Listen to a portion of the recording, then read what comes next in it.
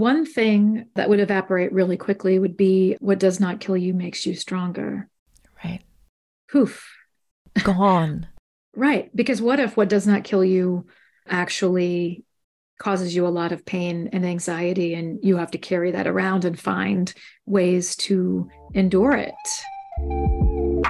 This is It's Okay That You're Not Okay, and I'm your host, Megan Devine. This week, how do we live in a world that's at least half terrible? Now, if you recognize that line, you know the special treat we have in store. My guest is poet Maggie Smith. Maggie is the author of You Could Make This Place Beautiful and the poem from which my opening line comes, Good Bones. Today on the show, we're talking about writing and marriage and divorce and why you did not need whatever has happened to you in order to become who you're meant to be.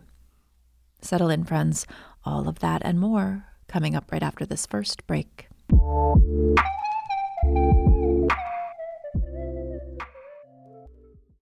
Become a part of the fast-growing health and wellness industry with an education from Trinity School of Natural Health. Trinity graduates can empower their communities through natural health principles and techniques, whether they go into practice to guide others toward their wellness goals or open a store to sell their favorite health products. Trinity grads are equipped to change lives with 19 online programs and flexibility to fit your busy schedule, including the popular Certified Natural Health Professional. You can get the training that helps you turn your passion into a career. And here's the best part. You can earn the certification in less than a year. From herbology to naturopathy and health coaching, Trinity allows you to make a meaningful difference by helping others live healthier, happier lives. Don't wait any longer to pursue your passion for natural health. Enroll today at trinityschool.org. That's trinityschool.org. Whether you're a savvy spender maximizing your savings with cashback rewards, a thrifty rate watcher seeking the lowest interest, or a travel enthusiast looking for extraordinary perks, Kemba Financial Credit Union has a visa to complement your lifestyle and unique needs. Apply today at Kemba.org to unlock a limited-time 2% cash back on purchases and pay 0% interest on balance transfers for an entire year with a new visa from Kemba. You deserve a card that works for you. Restrictions apply. Offer ends June 30th, 2024. Tired of restless nights? Meet Lisa, the sleep experts. Here at Lisa, we know that good sleep is essential for mental, physical, and emotional health. That's why their mattresses are made for exceptional comfort and support, catering to every sleep need. Check out Lisa's Sapira Hybrid Mattress, named Best Hybrid Mattress 5 years running. Sleep hot? The Chill Collection is built with cool-to-the-touch top fabric and layers of high-density comfort foams, all intended to remove excess body heat while maximizing comfort. With Lisa, getting a new mattress has never been easier. Delivery is free, and you have 100 nights to try out your mattress in the comfort of your home. Don't spend another night dreaming of better sleep. For a limited time, save up to $700 off select mattresses plus 2 free pillows. Go to lisa.com/iHeart for an additional $50 off mattresses and select goods. That's LEESA.com/iHeart. Exclusions apply. See lisa.com for more details. Before we get started, 2 quick notes. 1, this episode is an encore performance. I am on break working on a giant new project, so we're releasing a mix of our favorite episodes from the first 3 seasons of the show. Some of these conversations you might have missed in their original seasons, and some shows just truly deserve multiple listens so that you capture all of the goodness. Second note, while we cover a lot of emotional relational territory in our time here together, this show is not a substitute for skilled support with a licensed mental health provider or for professional supervision related to your work. Take what you learn here, take your thoughts and your reflections out into your world, and talk about it. Hey friends, I met Maggie Smith the same way millions of other people did, through her poem, Good Bones. Now, you probably know this poem, but if you need a reminder or a refresher, it begins, "Life is short, though I keep this from my children. Life is short, and I've shortened mine in 1,000 delicious, ill-advised ways. 1,000 deliciously ill-advised ways I keep from my children. The world is at least 50% terrible, and that's a conservative estimate, though I keep this from my children." I bet you recognize that just from the opening lines, right? In this episode, you're going to learn the backstory to that poem, Good Bones, and why, as Maggie says, it's a barometer of the grief in the world, a sign that something terrible has happened, like when that poem goes viral again, and how weird it is to have professional success based largely on something that broke your heart.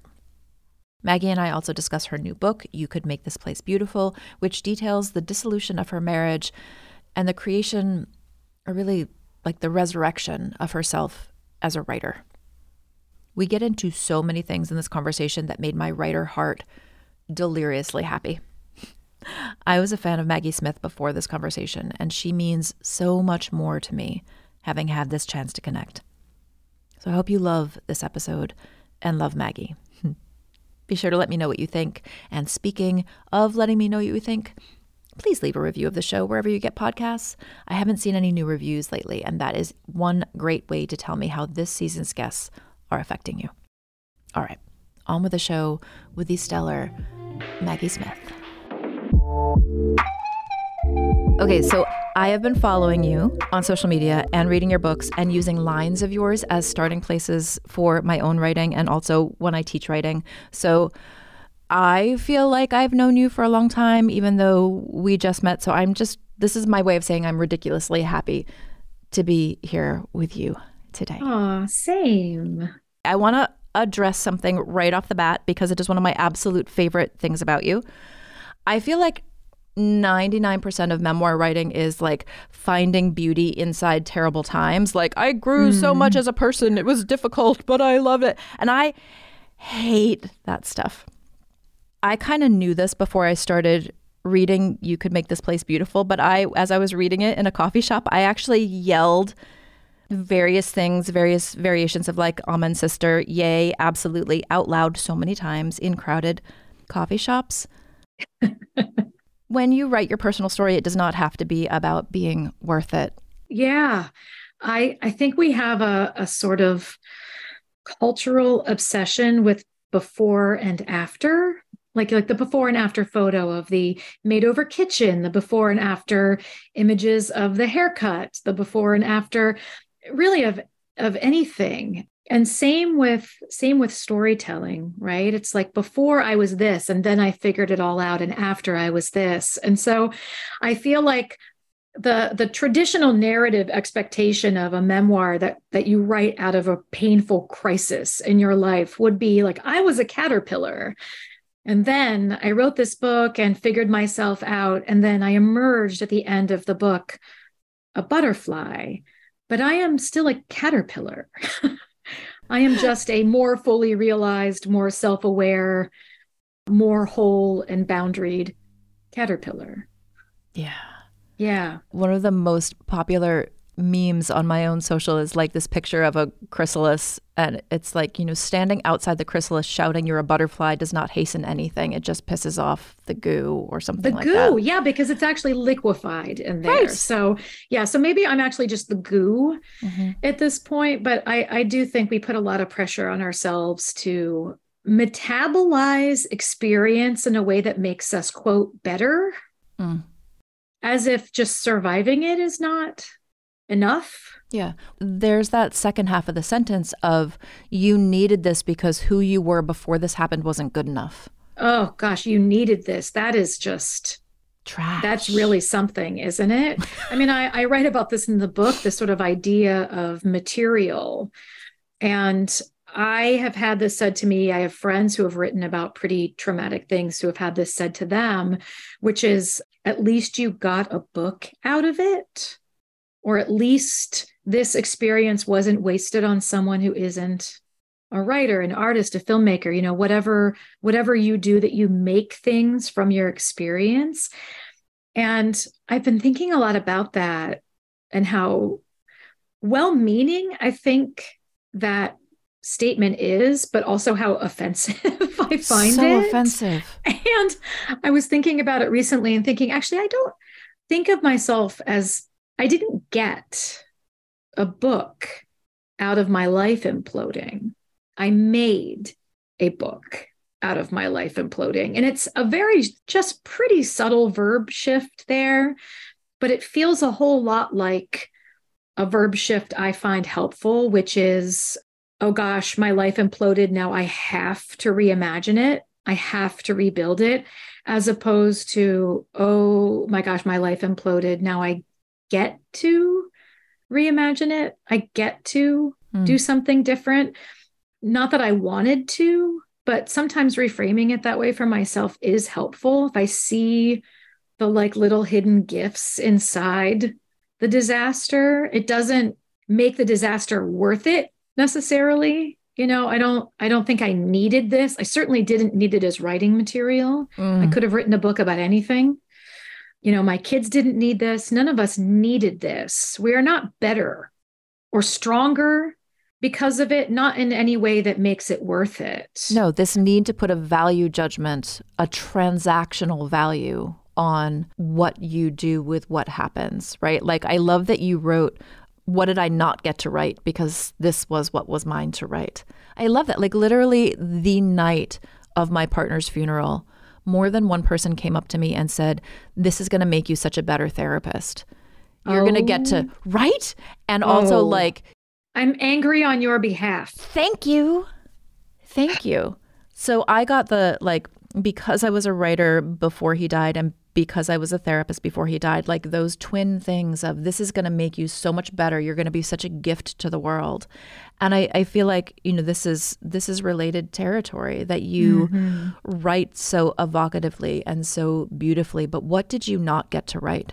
Because this was yours to write. And I love that so much. You also said, you mentioned your kids in here and you said, I would rather they not learn to be so resilient. I would rather they learn more about security and safety and be a little less resilient.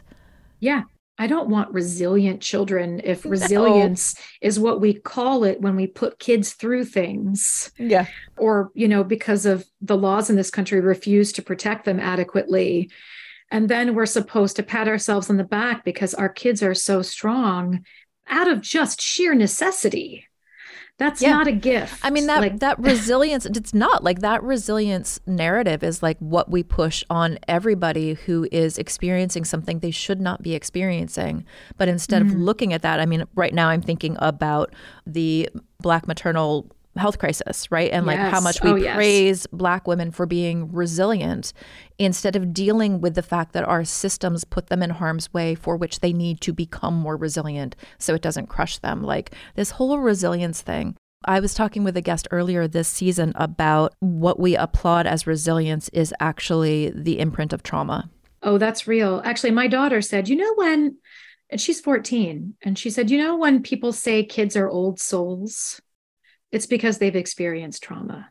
And I thought that's right. Like when you have to grow up fast, it's not a compliment that you can talk like an adult or function like an adult. It's not a compliment if you are 8 and helping to raise your 3 younger siblings because this country has no real support, especially for single parents. But for working people, period, like that's not a gift. That's trauma. Yeah. I wonder what would be different if we framed it as that. Like how many words of support or platitudes or condolences, like how many of those phrases would just evaporate if we understood that what we are celebrating, the things you create because this happened to you, like what a gift was hidden in that pain. Like if we understood the mechanism that was actually happening, like so much of our ideas, our vocabulary around caring for each other would disappear in favor of something else. Yeah, one thing that would evaporate really quickly would be what does not kill you makes you stronger. Right. Poof. Gone. Right. Because what if what does not kill you actually causes you a lot of pain and anxiety, and you have to carry that around and find ways to endure it? I think you're absolutely right about that. So that whole, we get impacted by the things that happen to us, right? Like that which does not kill you makes you stronger is such biological, relational, mental, emotional trash. But there's a section in your book, and I'm totally going to bring this back around, but there's a section in your book about your miscarriages. Mm-hmm. And I think that section is such a gorgeous example of what you just said about what doesn't kill us makes us stronger. You talk about, being pregnant with your son, having lived through 2 miscarriages previously. You can't unknow what you know. Yeah, it completely colored my experience of being pregnant with him, because the entire time I just thought at any minute this is going to end. It just gave me, and it gave me not the kind of joyous, expectant, happy pregnant experience I had with my daughter. It was a very anxiety-filled, cortisol-soaked pregnancy experience, because I just kept waiting for the other shoe to drop until the very, very end. And that changes you. Yeah, we get changed by the things we experience. And I think in this culture, we don't think we should get changed by the things we experience, unless the only change that's acceptable is like stronger, bigger, better than Positive. Before, right? Like this whole positive trajectory, which is just not what life is. Yeah, right? No, trauma does not give you a glow up. That's the takeaway, the TLDR. Trauma does not give anyone a glow up. I love that. That's perfect. I feel like that should be tattooed somewhere, or like that's a motivational There's poster. My bumper sticker. Thank you. That is a motivational poster that I could get behind. Trauma does not give you a glow up. You feel free. I gift that to you. Yeah, I mean, it's the lemons to lemonade thing. When I wrote Keep Moving, someone really in a well-meaning complimentary way said, wow, you really took those lemons and made lemonade. And then I think she said, and then added MF vodka to it. And I laughed because I knew what she meant. Yeah. Right. I knew what she meant. Like she meant you took straw and spun it into gold. You took something terrible and made it into something that helped you and your kids during an impossible time. And yes, I mean, that is true. Like there's no lie there. That is absolutely true. But the other thing that is true is that I didn't want that lemonade. I could have had some other drink. Right. We go back to that. What did you not get to live because this is what you had to live? And the fact that you are a writer, like writers have to write.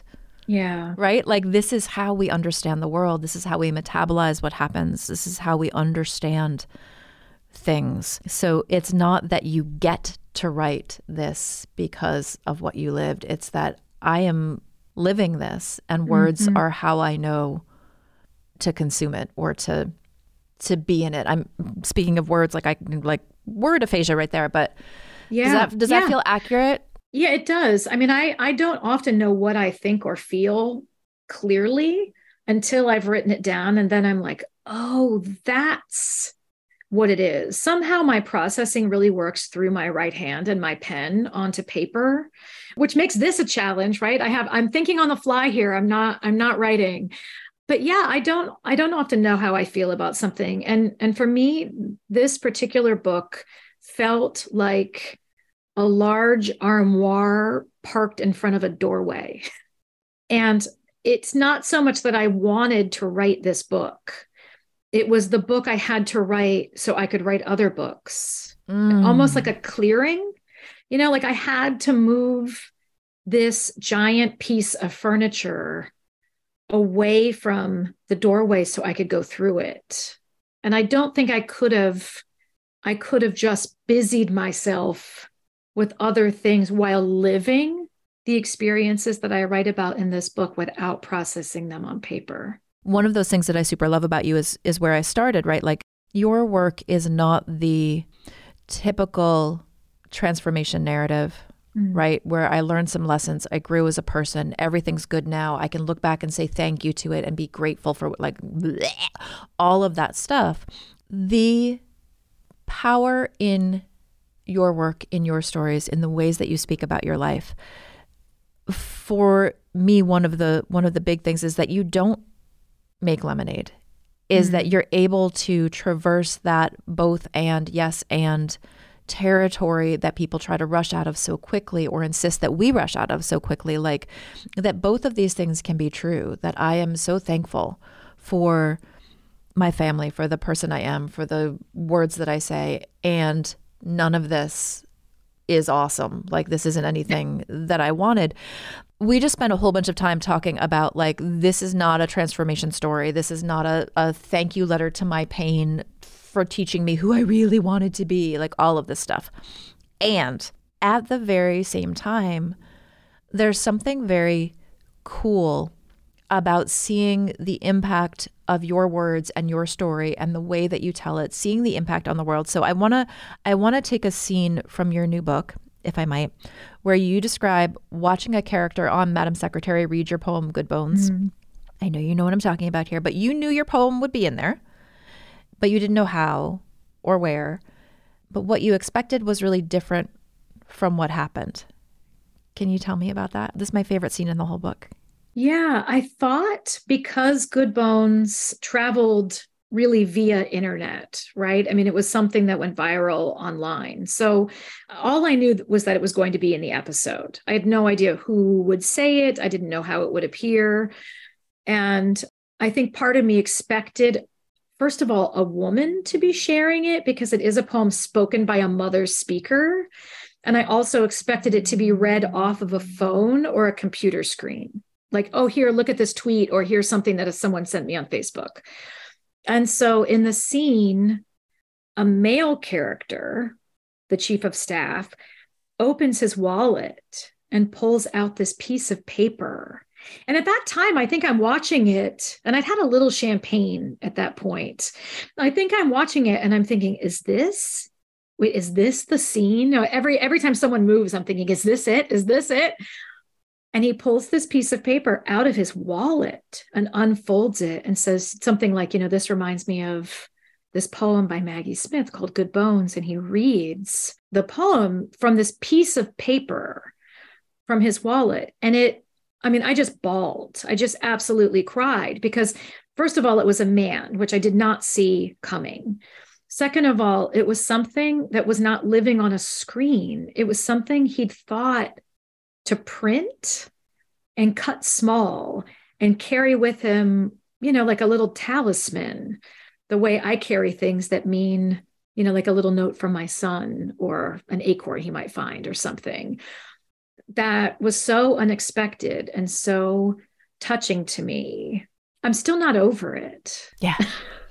Yeah. Like, there is an intensity there of, like, knowing that your words, like this little pocket of your life, is carried around so intimately, like that your words make survival for someone. Can we talk about that? Because, man, it's intense. It is intense. I have such a strange relationship with that poem in general. It's kind of a disaster barometer, kind of a grief barometer.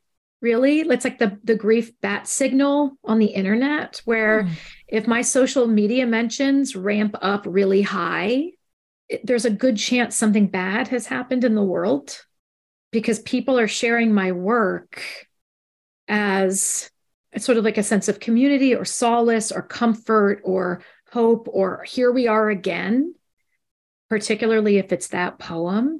And so for years, every time people shared that, I would get this sort of pit in my stomach and immediately go to some news network to find out what had happened. Whereas if I had written a poem that was celebrated and shared widely when babies were born or people got married, or, it would have given me a different feeling when I saw it being shared widely. But when a piece of work that you've made is shared, after every school shooting, it's hard to be happy about expanding your readership via your own nation's refusal to enact gun control, for example. And then now for people who have read the memoir, that poem also had an impact on my marriage, because my career sort of like overnight my readership just became much wider, and I was asked to travel and do more things in a really unexpected way, not in the way that you would be able to plan for tenure or plan for a promotion or, even plan for a second child. There are things that we can plan for in our lives when we know a big change is coming, and a poem going viral overnight is not one of them. And the growing pains from that had a big impact on my life. So I've had a weird relationship with that poem for a long time. And I guess my hope with the memoir is that there might be people, because the title, You Could Make This Place Beautiful, is from the poem.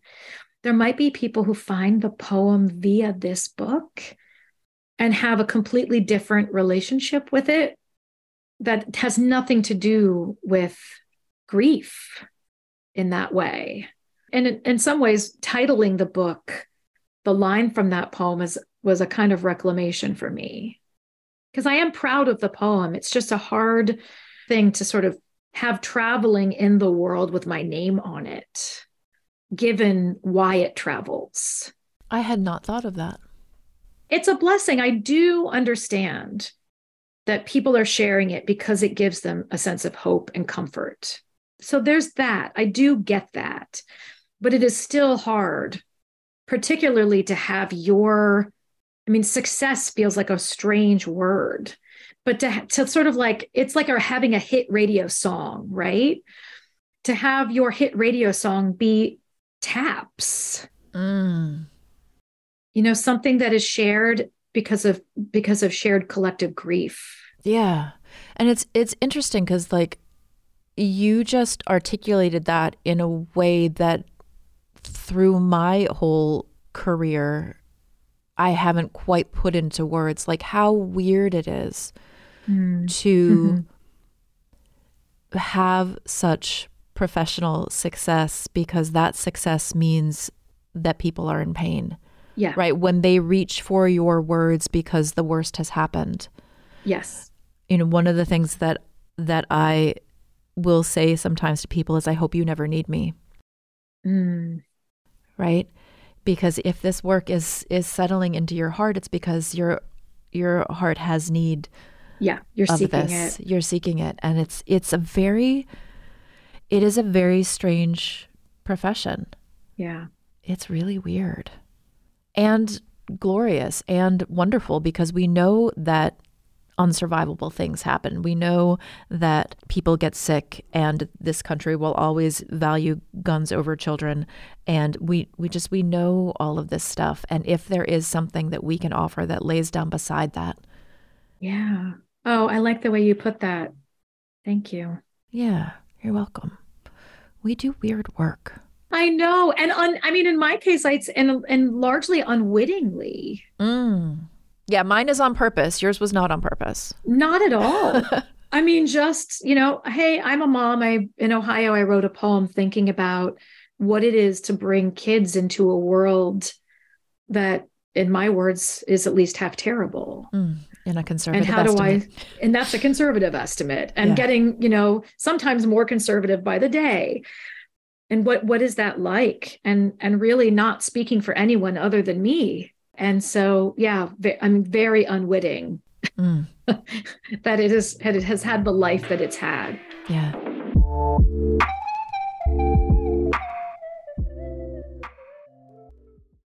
Become a part of the fast-growing health and wellness industry with an education from Trinity School of Natural Health.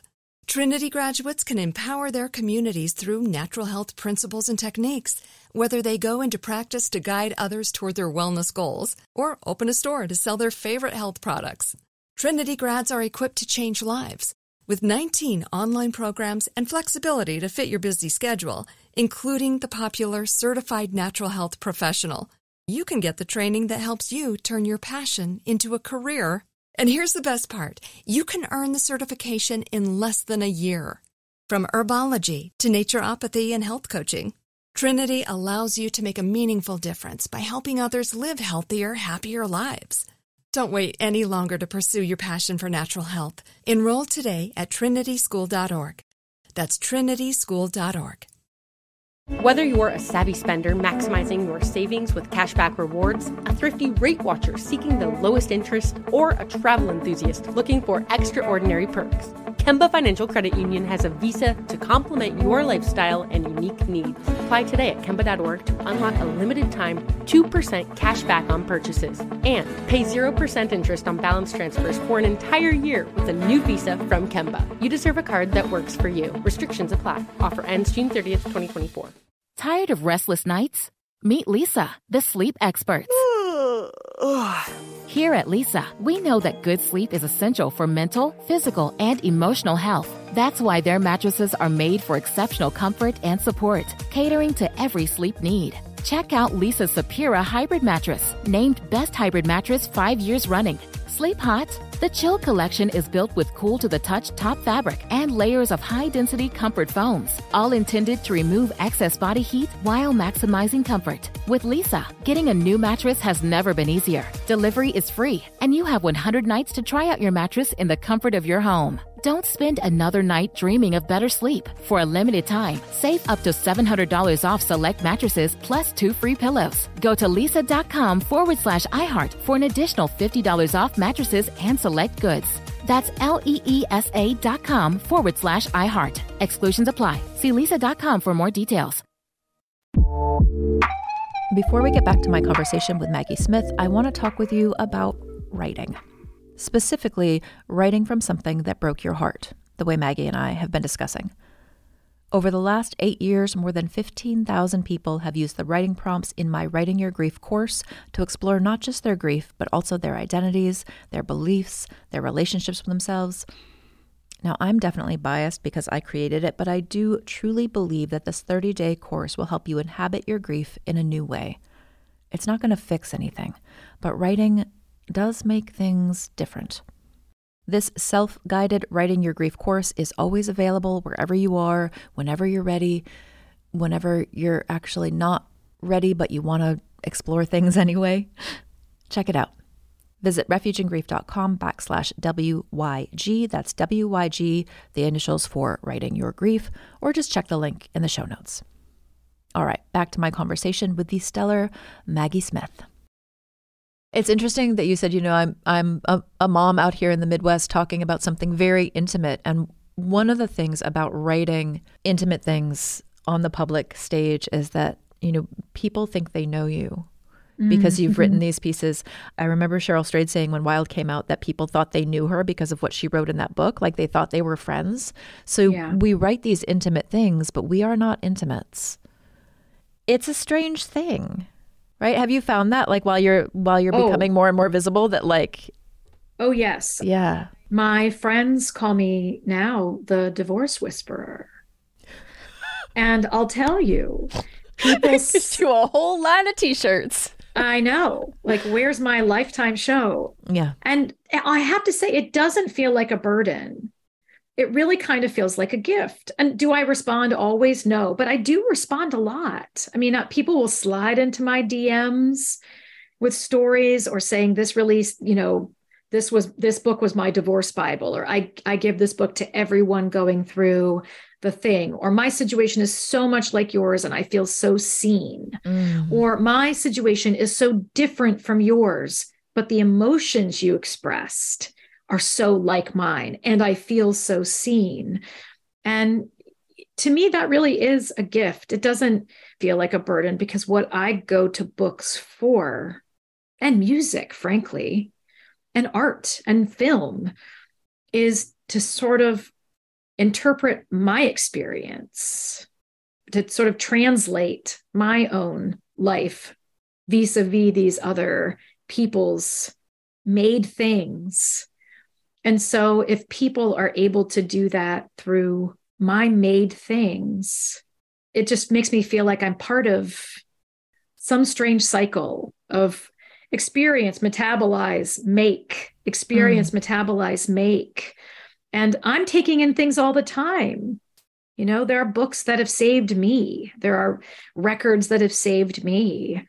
I don't always slide into people's DMs, but I definitely have a lot of people out there that their work has meant something critical to me has just sort of floated down into my hands at just the right time. So to be that for someone else when I know what it feels like to be the receiver of that gift is like really humbling.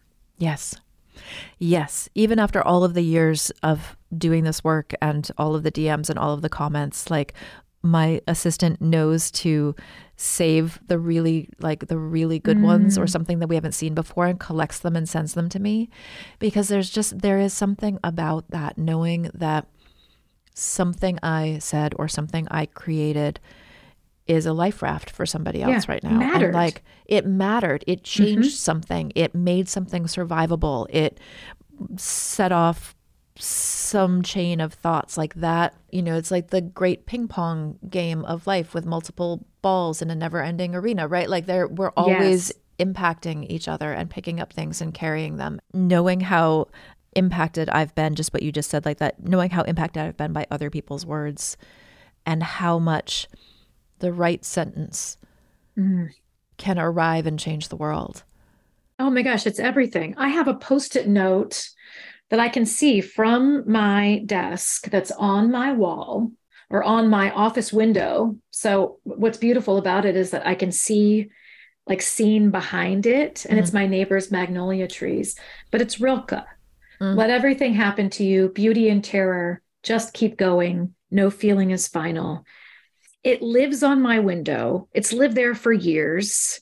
I see it every day, and it means something to me. And it means something different to me every day, because some days are beauty days and some days are terror days and some days toggle, but just, I carry words around me, with me like a talisman all the time. So to think that somebody might carry mine, what a gift. Yeah, it really is amazing. I love that there's a social media post you shared that somebody has your words tattooed on their arm. And I feel like there's like a rite of passage for rad authors there. Like the first time you see your work tattooed on somebody else's body, it's like, what just happened here?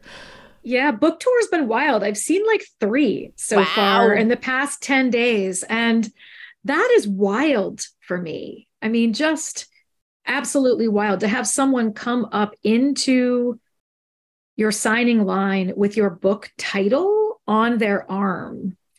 As someone whose arms are covered in tattoos, but not the words of other people, I know the amount of thinking that goes into and weighing. A Post-it note on the window is one thing, but ink on the skin is something else. Yeah. Yeah. Yeah.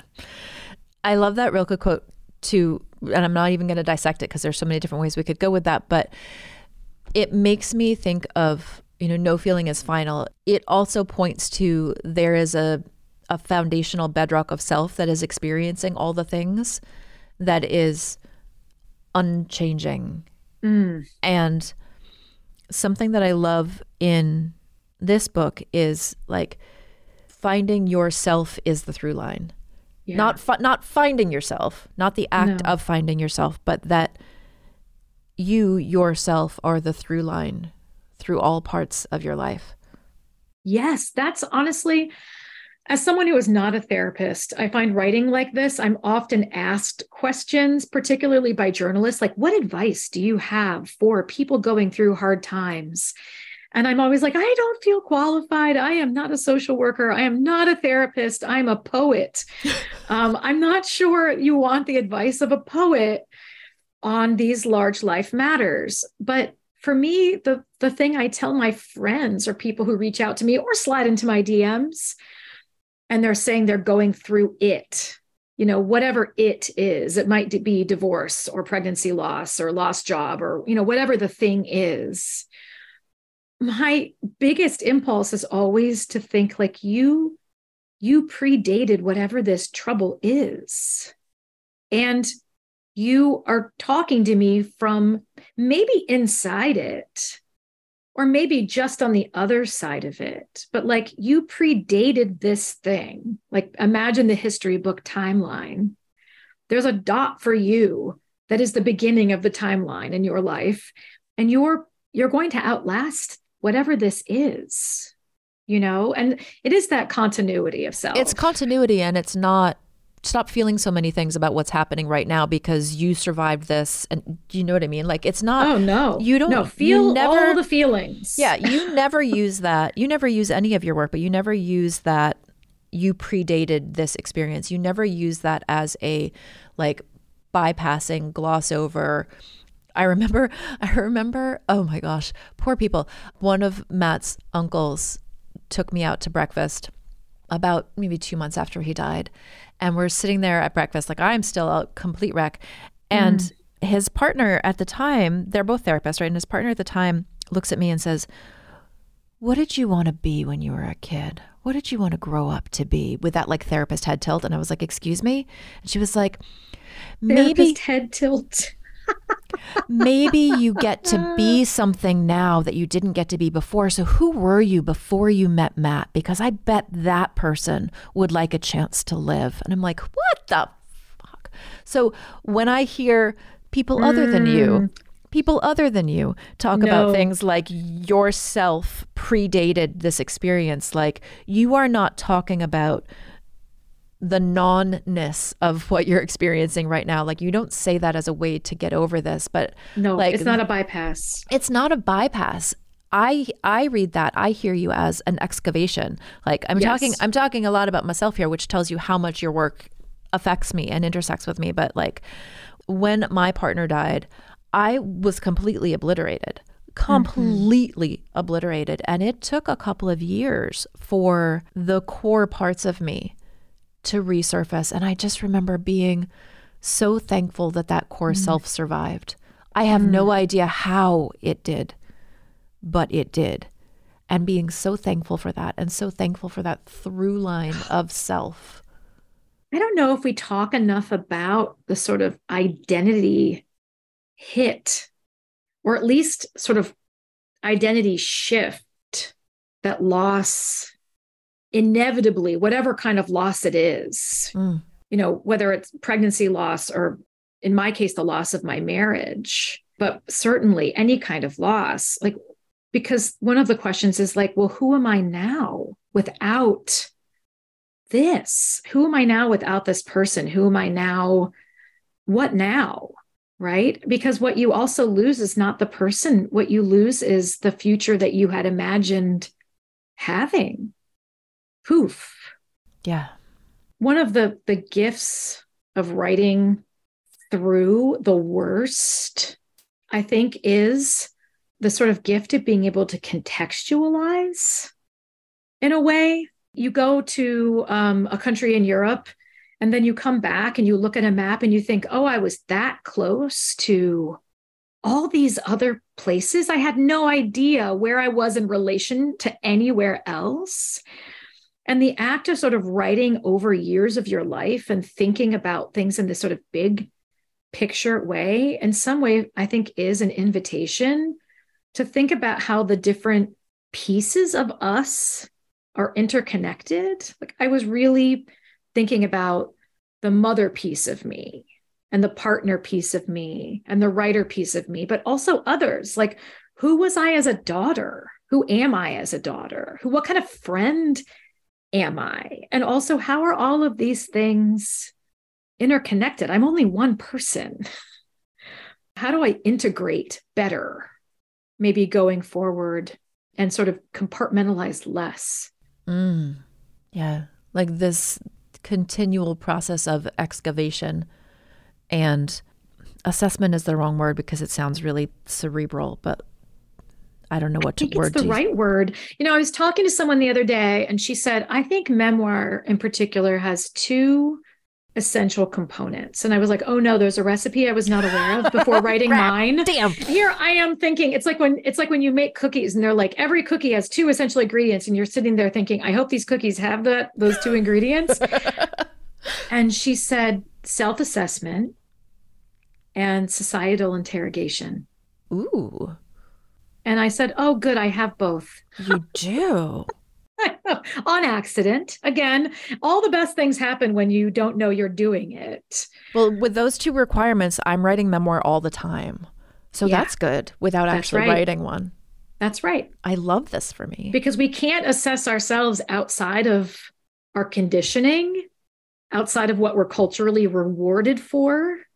Yeah, those two things actually do travel together. And I think to get honest about our lives, we have to look at both. Nobody exists in isolation. And writing this way, speaking this way, talking about this stuff, like refusing that transformation tell-all narrative thing in a meta sort of way, like that is a social confrontation, a social whatever that is, because we're allowing other people to access their own questions about what are the constructs that I grew up with. Do I have to transform from this loss? Am I allowed to be both things? Right. Yeah. And am I allowed to ask these questions? And I feel like I was listening to you on Kate Bowler's show, and I love her. Isn't she the best? She's the best. Freaking love her. Three seasons into this podcast, and her episode is still our most listened to. I adore her. But anyway, she I can't remember which one of you said it, but something like, there are years that ask questions and years that answer. And Zora Neale Hurston. Right. And you were like, and then there are years that keep questioning and won't stop questioning, or whatever you said. And I was just like, that this isn't this work that we do of taking intimate personal experiences and showing our hand in our way, right? Yeah. Like putting your hand into your pocket, coming out with something and showing it. To me, in its best form, it encourages people to ask questions about their own lives. Yes. Yes. It should be permission giving. Yeah. Yeah. I mean, I think for me, the best writing, the best art for me is permission giving, whether in content or in form, right? Something about the way that someone has disclosed something to me or described something to me or built something for me to move around inside of gives me permission either to make my own thing however I see fit. Like, oh, they took some risks. Now I guess I can take some risks too. Or to just say the thing I didn't think could be said.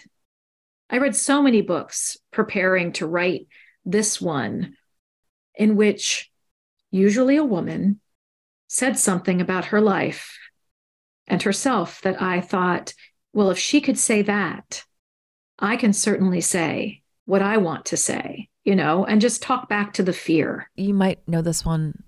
Who said this one? It's something like, what would happen if one woman told the whole truth about her life? The world would break open. I just butchered it, but do you know that? No, I've heard it. I don't know who said it.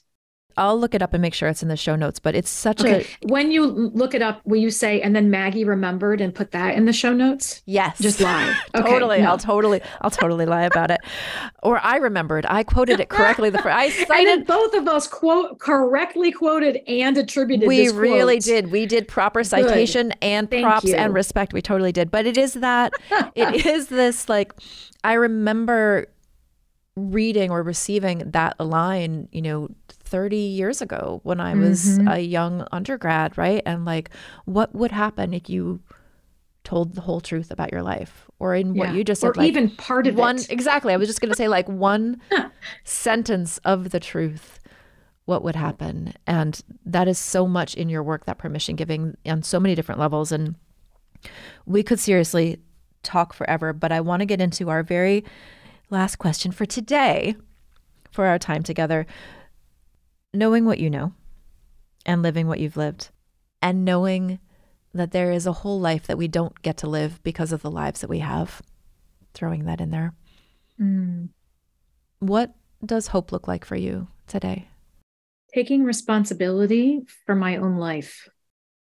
That's what hope looks like to me. I'm making better decisions for myself. I'm asking better, harder questions of myself. And one of the biggest things for me, I think for years, I made a lot of decisions based on fear. And even what I would call like lowercase f fear, like, what if they don't like me? What if they judge me? Just silliness, really. What I see now in my mid-40s is silliness. really trying now to make decisions from that core of what do I want? What do I visualize for my life? What do I want for my kids? How can I help get us there? And if the fear voice starts to speak up, as it often does, it gets so loud. Like, I don't know why of all the little voices inside me, the fear voice is the loudest. Such a yammerer. I'm just really doing my best to talk back in action, to talk back in action. I love that your working definition of hope right now is fully within your power, right? It has nothing to do with whether the world is beautiful in this moment or not. Yeah, there's a lot I don't have control over. So I don't want to sort of conflate hope with any sense of luck. That makes me nervous. So I'd like to think about what can I do that is in my own power. Joy Harjo has written about writing as a form of sovereignty. And I just sit with that. I can see the look on your face, just sitting with that. Like, I want to think more about sovereignty and less about chance. Like, what decisions can I make for myself? Taking responsibility for myself and my own happiness. Sovereignty and agency, man. I that is what hope is for me these days. Is like what? Yeah. Sovereignty is where it is at. All right, I am going to carry around what you just said in my own pocket, probably not printed because I don't know where my printer is, but written out and stuck in my pocket. So I'm going to be carrying your words around with me in my pocket. And they're also in my bag and on the nightstand. Well, I'm going to be carrying this conversation around with me. Excellent. Thank you. I am so glad. Okay, we are going to link to all of your books in the show notes. But could you let people know where to find you and anything else you would like them to know? I am findable as Maggie Smith Poet on the internet, which I lovingly call Al Gore's internet. There's a subtweet for those of you who know what she's talking about. So yes, to not get confused with the Dame. Right. I get a fair amount of Downton Abbey and Harry Potter fan mail that I do not deserve. So I'm Maggie Smith Poet on Twitter and Instagram. I'm maggiesmithpoet.com on the internet. I'm on Substack at For Dear Life. That is my Substack. It is how I hold on in this world for dear life, and also how I like to think of myself as living for this dear life. And yeah, that's pretty much how I can be located. Excellent. All right. We will link to all of that stuff in the show notes. Maggie, I'm so glad to have you here in this world and in my life. So glad. Okay, friends, stay tuned for your questions to carry with you. We will be right back after this break in which I go weep a little bit with happiness at this conversation. Be right back.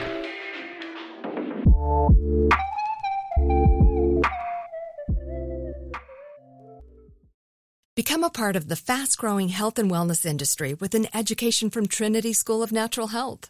Trinity graduates can empower their communities through natural health principles and techniques, whether they go into practice to guide others toward their wellness goals or open a store to sell their favorite health products. Trinity grads are equipped to change lives with 19 online programs and flexibility to fit your busy schedule, including the popular Certified Natural Health Professional. You can get the training that helps you turn your passion into a career. And here's the best part. You can earn the certification in less than a year. From herbology to naturopathy and health coaching, Trinity allows you to make a meaningful difference by helping others live healthier, happier lives. Don't wait any longer to pursue your passion for natural health. Enroll today at trinityschool.org. That's trinityschool.org.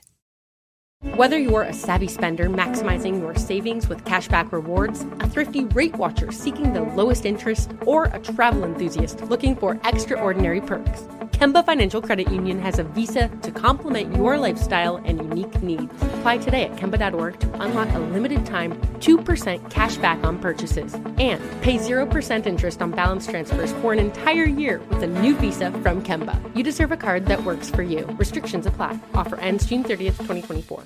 Good sleep should come naturally, and with the new Natural Hybrid mattress, it can. A collaboration between award-winning mattress brand Lisa and home design favorite West Elm, the Natural Hybrid is the culmination of these two companies' shared values: premium materials, meticulous craftsmanship, and sustainable practices. Made with natural latex, responsibly sourced natural wool, and environmentally safe foams, the Natural Hybrid elevates your sleep sanctuary, indulges your senses, and supports a greener tomorrow. Plus, when you purchase the Natural Hybrid, you're also helping fuel Lisa's work with shelters and those in need. Since 2015, Lisa has donated more than 40,000 mattresses to ensure children and families have a safe place to sleep. Don't put off a good night's sleep any longer. Get a Lisa mattress today for a sound sleep tonight. Visit lisa.com/iHeart. That's LEESA.com/iHeart.